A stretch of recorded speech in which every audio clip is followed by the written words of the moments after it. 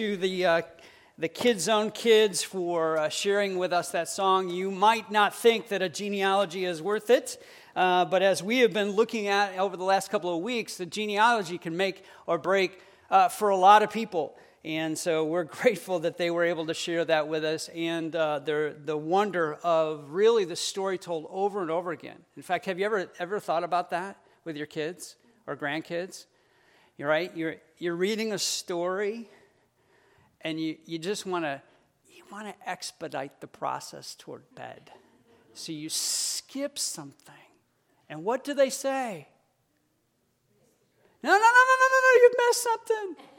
What is it about story that it just affixes to our hearts, right? I mean, they know when we're like maybe they don't know that we're trying to get them to bed sooner, but they definitely know when we skipped a page or two or are attempting to, right? It's the same with us. I think every year, this is the wondrous thing about our faith, is that whether it is Advent or whether it's Christmas, whether we move through Lent or into Easter and Eastertide, whatever it is, there's just something that's kind of written, scripted on our hearts that we can't deny. And it's a beautiful thing. And so I'm grateful for our Kids Zone kids and the team to be able to help us out with that. Well, I want to give you, I just want to lean into a couple of things. Be Christmas is our annual generous giving toward local and global mission partners. And as you saw, the Owsleys are ones that we support, but we support several other people. And this is just one of those wonderful ways. Have you ever thought about you wanted to make sure that people around the world knew about Jesus, but you can't be in every place? This is the way we do it, friends. This is the way we do it. We do it through, generous giving and through prayer and through some definitive partnerships through the year. So I want you to consider in this day when the good news came to you, wherever that was and whenever that was, that you want to make sure that the good news gets to someone else, someone across and around the world. So I want you to consider that with us. And I do want to lean in. Tammy's already invited you once, but if you were thinking you're just going to escape out those lobby doors and go on your merry way because you didn't bring anything, because you didn't feel invited, well, guess what? You're invited. I invite you. Even those of you who are online that live close, you're invited. You can make it. 11:30, we're going to eat, and we want to feast and celebrate Jesus. He makes all the difference, right? For us and to us. Well, we are in a series that I've entitled, or it is entitled Roots. I didn't name it, but it is through this series in the days of Advent. And again, I want to remind you what Advent means. Advent comes from this Latin word called, and I'm going to mispronounce it, sorry Latin people out there, language people, adventus, meaning coming. And so, during these days, we prepare for Jesus' coming as we moved forward toward the celebration of Jesus' birth. God with us, as we already heard, Emmanuel. But this is the interesting thing about this story, is Jesus is from a people. As we are all from someone, during Advent and Christmas, we tend to think about family, don't we? Just about a week ago, right? Man, it seemed gratitude into Advent, into Christmas, it just kind of flows. Thanksgiving, that is. A few weeks ago, people were like, oh, your girl's with you? This for Thanksgiving. Well, because they know that those times are gathering times with family and with friends. I like how Dan Wilt has written this. He says, when we think of Christmas and the season of Advent that anticipates it, many of us think in family, don't we? That family, it's that strange mix of people. And maybe it's not so strange to you now. Maybe you're a few years older, but when you're young, it's strange, let me tell you. The people we call mothers, those aren't so strange. Fathers, sisters, brothers, sometimes the cousins, the aunts, the uncles, grandparents, great-grandparents, especially when they want to grab your cheeks, right? It's like, stop now, right? And even non-family members who aren't blood related to us, but they feel as they could be. And that's what we talk about when we're talking about family. For we follow Jesus, who are all in the body of Christ, and we are all in this same family. In fact, it is a bond of blood through the blood of Christ that we're all together. In fact, I made this statement a week ago, is that we have more in common with someone who lives far away from us, whether it's on the continent of Asia or it's in Africa, who knows and loves Jesus than we do with our neighbors, even though we live in the same culture. And I think we need to allow that to sink into us. Allow that reality of that blood-born family, Jesus, if you will, gives to us. Because it provides us with that spiritual lineage that often we look at our own family, but we need to look beyond our own family probably more often than we do.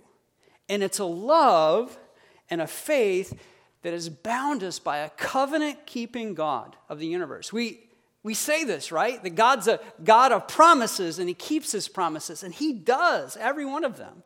It's this enduring connection to a people, though, a people around a land.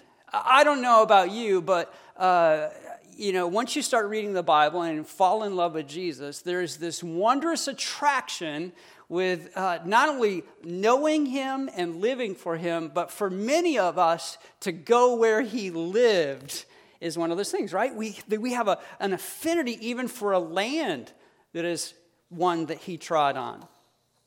It provides us with a sense of place, especially for those of us who love Jesus.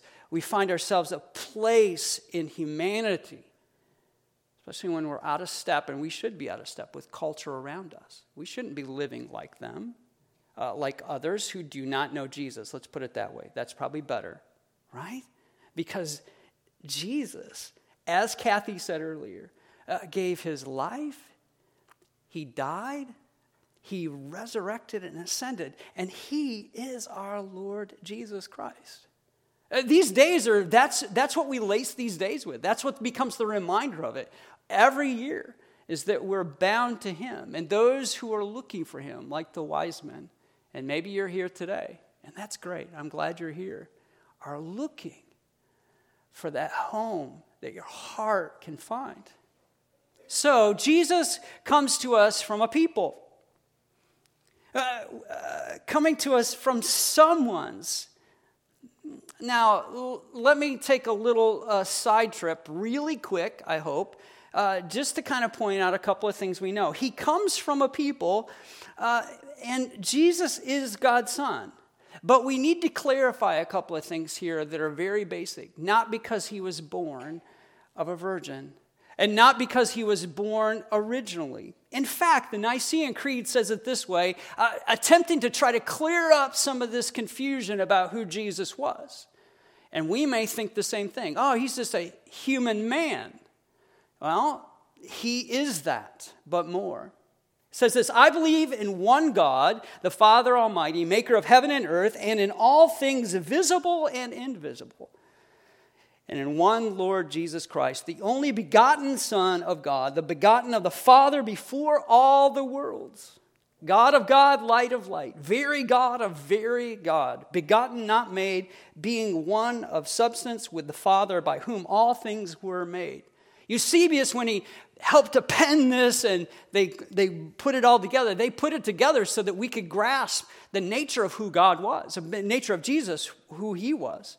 And so we often see the word begotten, and if you were to go to your Webster's Dictionary, as I did this week, and I went, how does Webster's Dictionary define the word begotten? Now, you may not find some of this stuff curious or puzzling, but I think what's interesting is that you're an offspring. It defines it as an offspring from a father, right? That's how it's defined. Yet, that's not what it means about Jesus. That Jesus always existed. So begotten, if you will, in the original language, we can get into that, and some others can get into it deeper than I can. But Michael Heiser says in his book, Unseen Realms, it's this word, this combination word that's put together that they use to translate into English, really means unique or one of a kind. It does not mean, it's not born from or of. And we need to keep that clear. So while he comes to us as a people, he comes to us as God. Philippians 2, 6 and 7 says this, who being the very nature of God did not consider equality with God something to be used to his own advantage. Rather, he made himself nothing by taking the very nature of a servant, being made in human likeness. We think of Jesus coming as a baby, and he did. But he willingly chose to come in that form for us. And Paul's attempting to bring to the Philippians and us today into a greater clarity about the nature of who Jesus is. And so often in our day, Jesus can be seen as just simply a man who did some really good things, really great teaching, but not the Son of God, and fulfilling humanity. In fact, in Luke chapter 2, verse 16, it says this, so they, the shepherds, hurried off and found Mary and Joseph and the baby who was lying in a manger. So not only is God divine, but he has this human nature, and we need to remember that. So he does come from a family line, yet he comes and inserts himself into a family line, if you will. One of his own making. Talk about mind bending, right? He created them, and yet he joins them. Over and over again in the Christmas story, and throughout Advent, and throughout our whole history, this is God's great gift to us. It's one of the great gifts to us that he became like us, right? That he became like us. And these people, the people of Israel. So we jump into our text for today. That night Jacob got up and took his 2 wives, his 2 female servants, his 11 sons, and crossed the ford at the Jabbok. And he had sent them across the stream, and he sent them over all his possessions. Now you need to know all this because it plays into what we're going to talk about. So Jacob was left alone, and the man wrestled with him until daybreak. Then the man said, your name will no longer be Jacob, but Israel, because you have struggled with God and with humans and have overcome. This is what we need to see in this text, that Jesus comes from a line. Last week we talked about that he comes from the stump of Jesse, but even before that, he comes to us from a people who wrestle. Jacob is mentioned along with his grandfather Abraham in the genealogy that was just sung for us. Jacob, by all accounts, was a wrestler, a resistor, if you will, kind of a deceiver, always wanting to get his own way. And he was a man in the struggle for his entire life. He wrestled with his brother coming out of the womb. He wrestled with a birthright and a blessing from him as well. Jacob psychologically wrestled with his father out of a gift that was not even for him. And he wrestled with his own father-in-law over issues of fairness in to whom he would be married to, and even in livestock. Jacob knew how to get his way. This is where we find Jacob. He's leaving his father-in-law's estate, and he's heading back home after many years being away. And he's thinking he's heading back, I believe, into a place where there's great potential for great hostility and relational rifts, if you will. Deception, resistance, impatience, and struggle.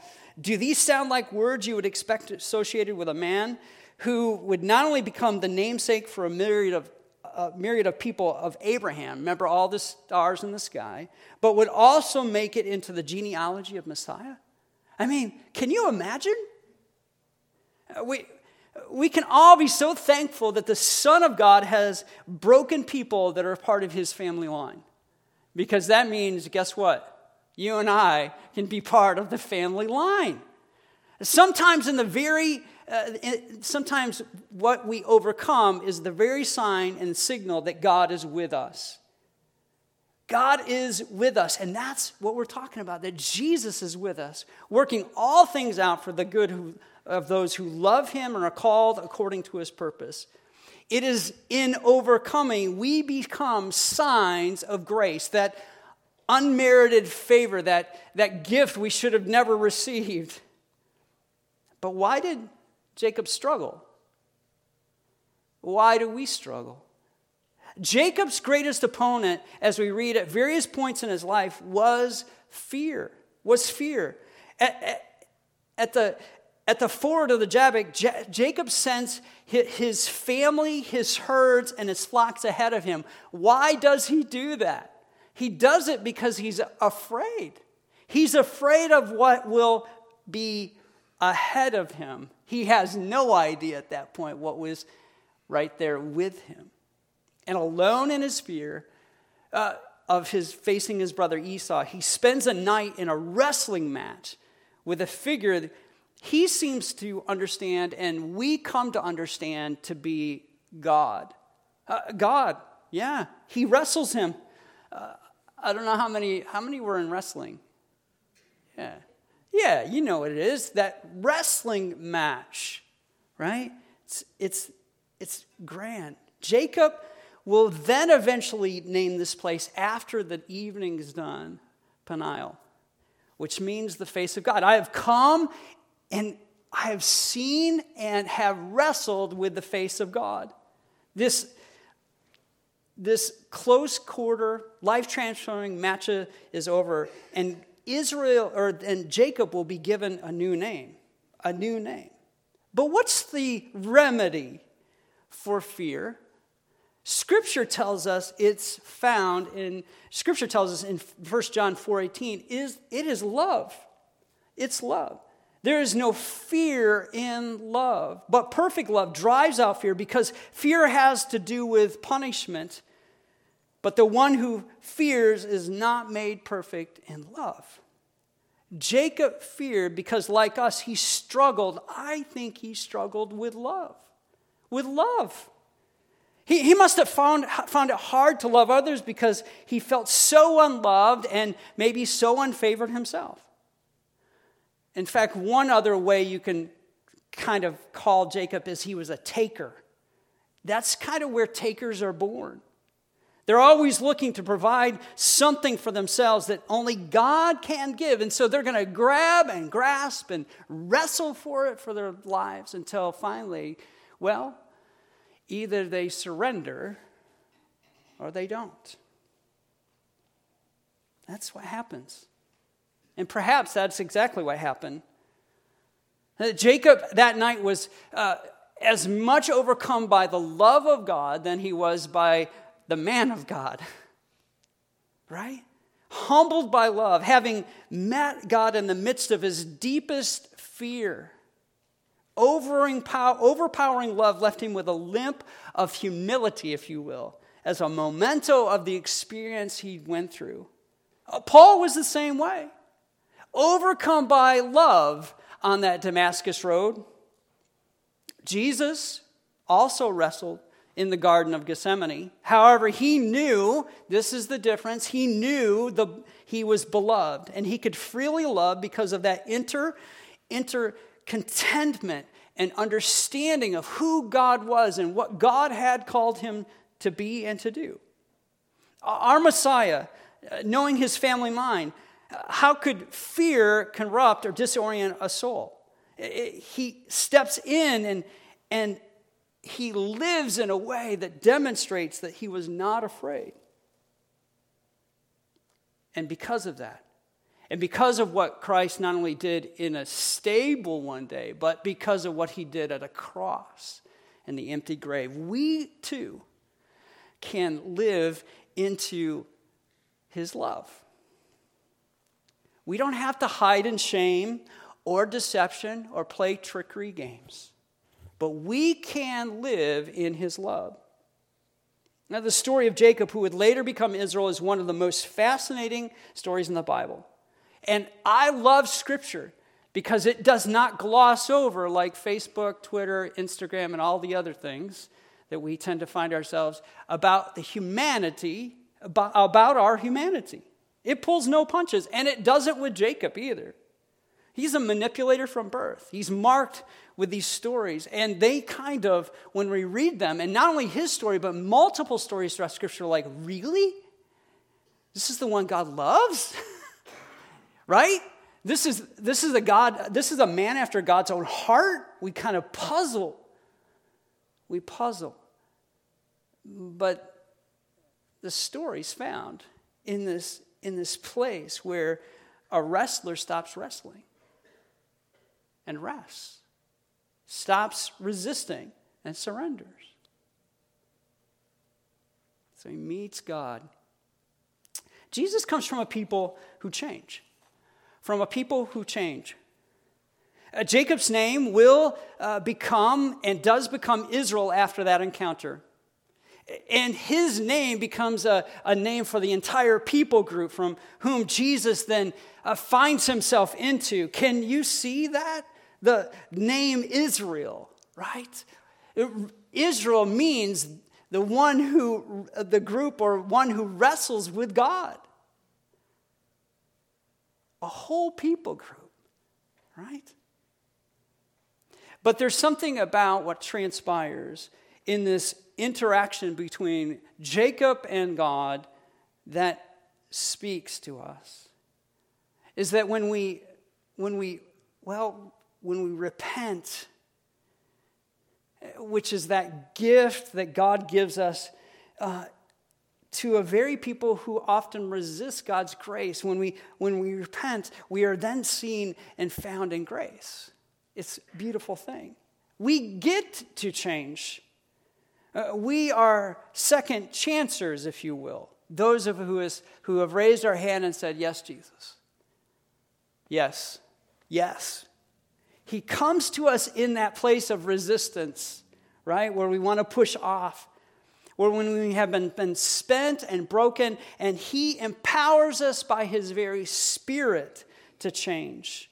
And he reveals to us how we can change.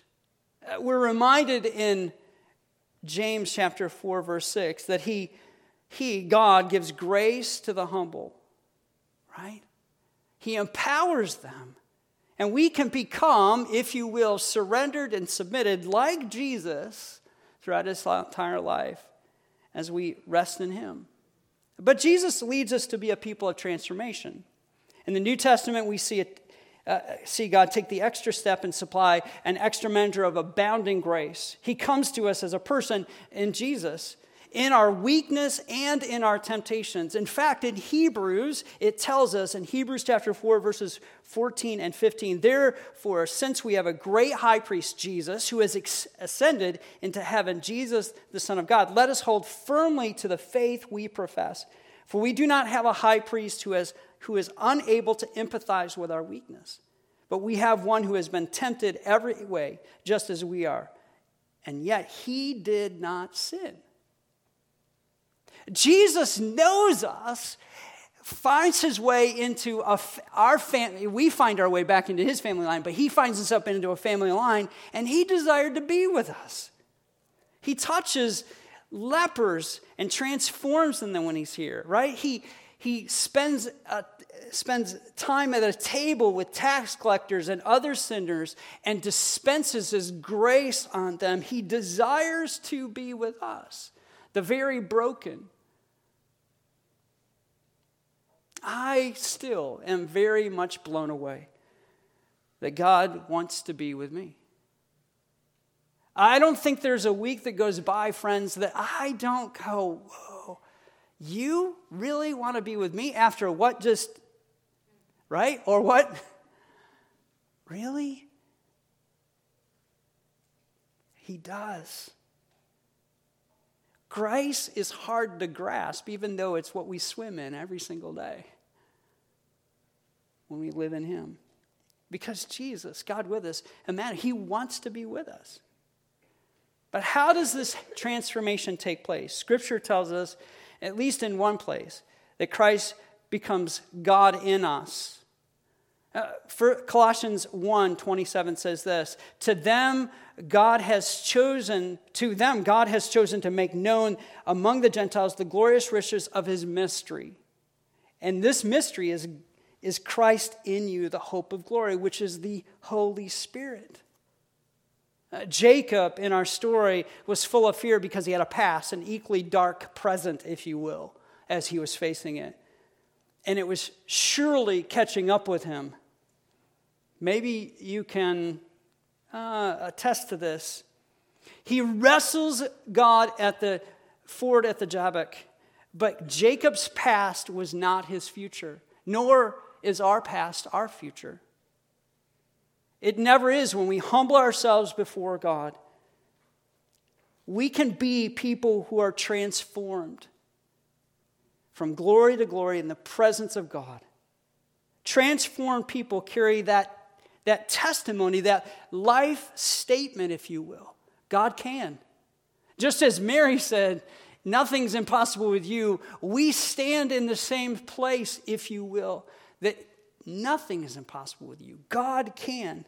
In a world where maybe others say you can't, God says you can.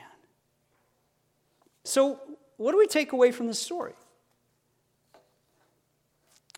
That the people of Israel, the someones from whom Jesus comes from, knew both great faith and great fear throughout their story of walking with God. And as we recognize that Jesus comes to us from a people who are both equal parts of faithful and faithless, let me ask this. Can you take courage knowing Jesus is very familiar with your stumbling heart? I mean, think about it. Does it give you a discomfort that he knows you? Or do you take comfort that he knows you?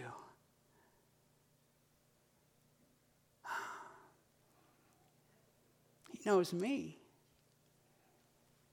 He knew Jacob. And Jacob wrestles with God, changing his name.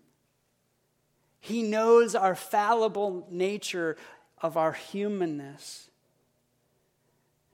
Yet God not only wanted to change Jacob's name to Israel, but Jesus willingly comes to our rescue in these days and we celebrate that baby born, but that king who died. So let me ask this. How has Jesus' love met your fear and transformed you? How has he met your fear? You see, either we're motivated by fear or we're motivated by love. There are no other motivating factors in our lives. So, how has Jesus' love met your fear and transformed you? And is there fear that you're holding on to that you could surrender to Jesus without wrestling resistance with God? You know it. In your relationships, in your job, in life in general, do you feel like you're running as if you're out of breath? Not because you're running too fast, but because somebody's you think is after you is going to get you. Oh. God's encounter with Jacob was an encounter of love. Not a, I gotcha. It was an encounter of liberation. It was an encounter of opportunity to freedom. What do you want God to do in you through your wrestling this past year? So as we end and we come to a close of 1 year and move into the next, for many of us, this can become a place where we put down landmarks, where we can say yes to God and move in his direction. Stop wrestling with the things in the past and allow ourselves to be liberated to his love in the future. What is that? What is it that keeps creeping back up in this last year? And maybe it's been longer than that. But this year, you need to leave it into 2022. So you move into 2023, ready to take on what God desires for you. How do we do that? Well, we do that by being vulnerable with God. Not that he does not already know. He knows, just as he knew Jacob. But being vulnerable by speaking it, writing it, or sharing it with somebody else. See, the faster we cry out for help, the faster he comes to our aid.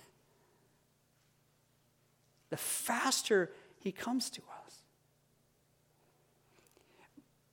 But if you continue to desire to wrestle, and there are some places we might find ourselves in similar spots as Jacob, wrestling with God may mean we come away with a limp, but that limp simply is a marker that we have learned humility in the journey marked by grace. Let's pray. Heavenly Father, I thank you. I thank you that your Son, our Savior, the Messiah, was born into a people. Those people that we often refer to as Israel. He entered in, leaving behind everything into our humanness, while being fully divine, and it's a mystery we'll take with us. But Father, we are grateful. But I would contend that most of us in the room, if not all of us in the room, have wrestled or are wrestling with something.